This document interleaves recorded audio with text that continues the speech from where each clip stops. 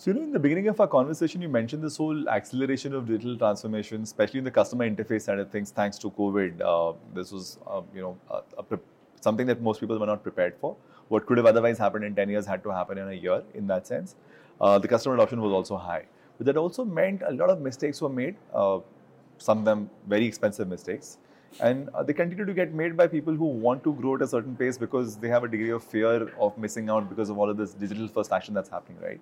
So from an enterprise perspective, when let's say large retail fashion brands want to go online, and they would end up making some of these mistakes, what is your learning on those 2 or 3 major mistakes that people have made?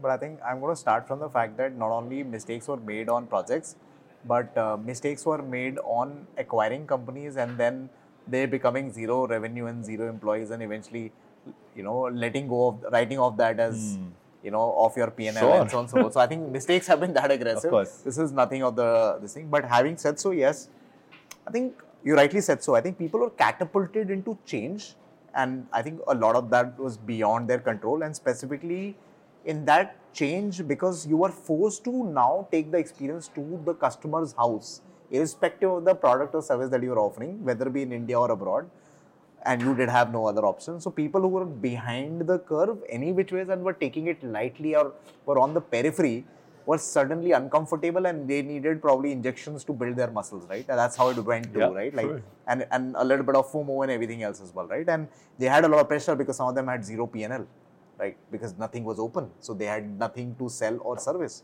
So they were in pretty much this thing, and as long as they could survive, otherwise the house would break, right?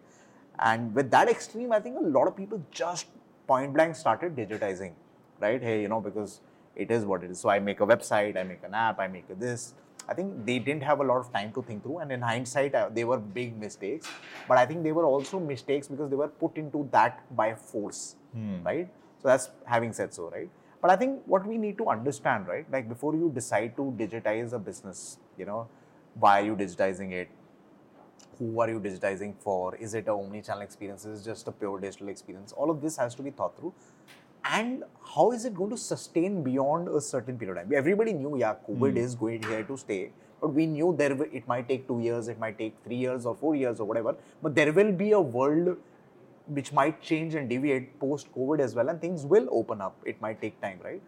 So if people thought from a process that this was here to stay and this is the experience I would offer, I think they were here for failure. So what we saw was, random digitization projects coming in where apps were created, websites were created, the flows weren't thought through, the acquisition strategies weren't thought through, right? And the tech stacks and what we need to bring along with it wasn't thought through, right? So you basically didn't even forget, your acquisition wasn't thought through to forget the retention part of it, right? How would you engage? How would you communicate? How would your tickets come in if there were queries, issues? Will call center be enough, or you need to have a ticketing ecosystem as well? Do you need to have an engagement product online because, hey, there is no salesman selling all of this today to educate, to all of that, right? So a lot of money was pumped in, and I don't think a lot of people, because you were in desperation, you got anybody and everybody as a customer profile online onto your platform, and not everybody is online also. India is still at a certain level of digital penetration. So, and retention was an afterthought for sure, right? So I think there were a lot of mistakes made in terms of, first of all, strategizing in terms of the longevity of the goal, and the vision of the whole project and parts of the project. And then I think it wasn't thought through, and hence anything which from acquisition to retention to support and so many other things weren't thought through. And because it was a broken project and it wasn't this thing, it eventually fell apart. So a lot of, I think, couple of crores or millions of dollars were lost. People were let go of. A lot of negative things happened. But I think what that teaches us is that that brings back to the leadership that you have. If you are put into that pressure area, right? It's important, and that's what makes leaders, right? You got to think through the problem from a longevity standpoint and make sure that, there might be priorities that you want to jump to, but hey, you can't forget getting the right for example, acquisition strategy. You can't go wrong with your acquisition strategy. The consumer experience of your website or app has to be of a certain level. The platform that you choose to build all of this on has to be right. It has to sink into a larger construct of your digital profiling. Retention has to be a pre-thought, not an afterthought, right? Because you can't keep pumping in money. Customers can't keep dropping off, or just buying using coupons and discounts. Eventually, all of this at some day has to become profitable. I think that's the buzzword. But all of this has to, right? The amount of money that you're spending on technology, people, these initiatives, someday, even if it is an experience is short term and then is going to, become sustained or stabilize, has to eventually become profitable and has to add value to the larger business. I think that wasn't thought through, and eventually the pack of cards fell and a lot of money was burned. And sad part is not just the money, but there were people who were let go of, and they are still being let go of, right? So I mean, that's obviously a fairly mixed bag of experience. But to kind of put it in a fewer set of words on what you're talking about is, in the rush, don't do stuff which is not going to sustain.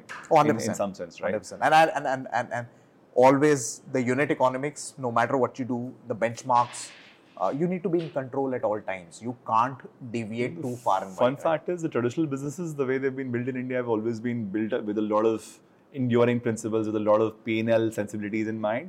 But somewhere all of this new economy action, all the VC money getting pumped into the ecosystem has probably led to a certain degree of fear in those traditional companies as well, there, for sure. Which is now leading to some of these jumping the gun kind of plays and potential mistakes. I think a lot of people just copy paste, right? You can't, right? Like a business which is not there for 50 years and just been there for 5 is doing something here is quite different from. You might take some elements out of it.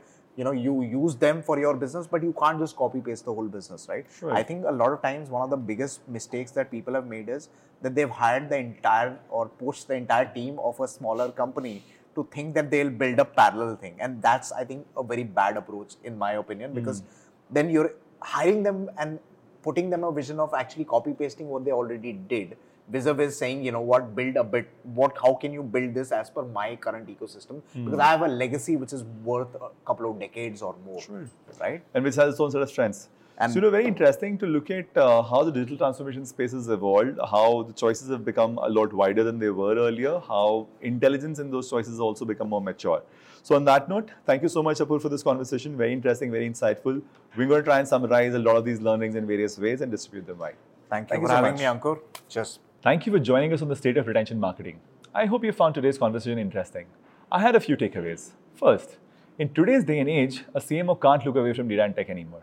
Either you learn it yourself or you surround yourself with trustworthy people who bring that skill to the table.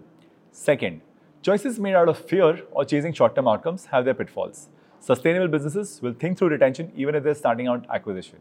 Third, a modern marketer is prepared to assemble his MarTech stack with solutions that do one thing very well and talk to other systems. The days of a single behemoth solution are passé. Hope you're able to incorporate some of these in your decision making. See you soon again.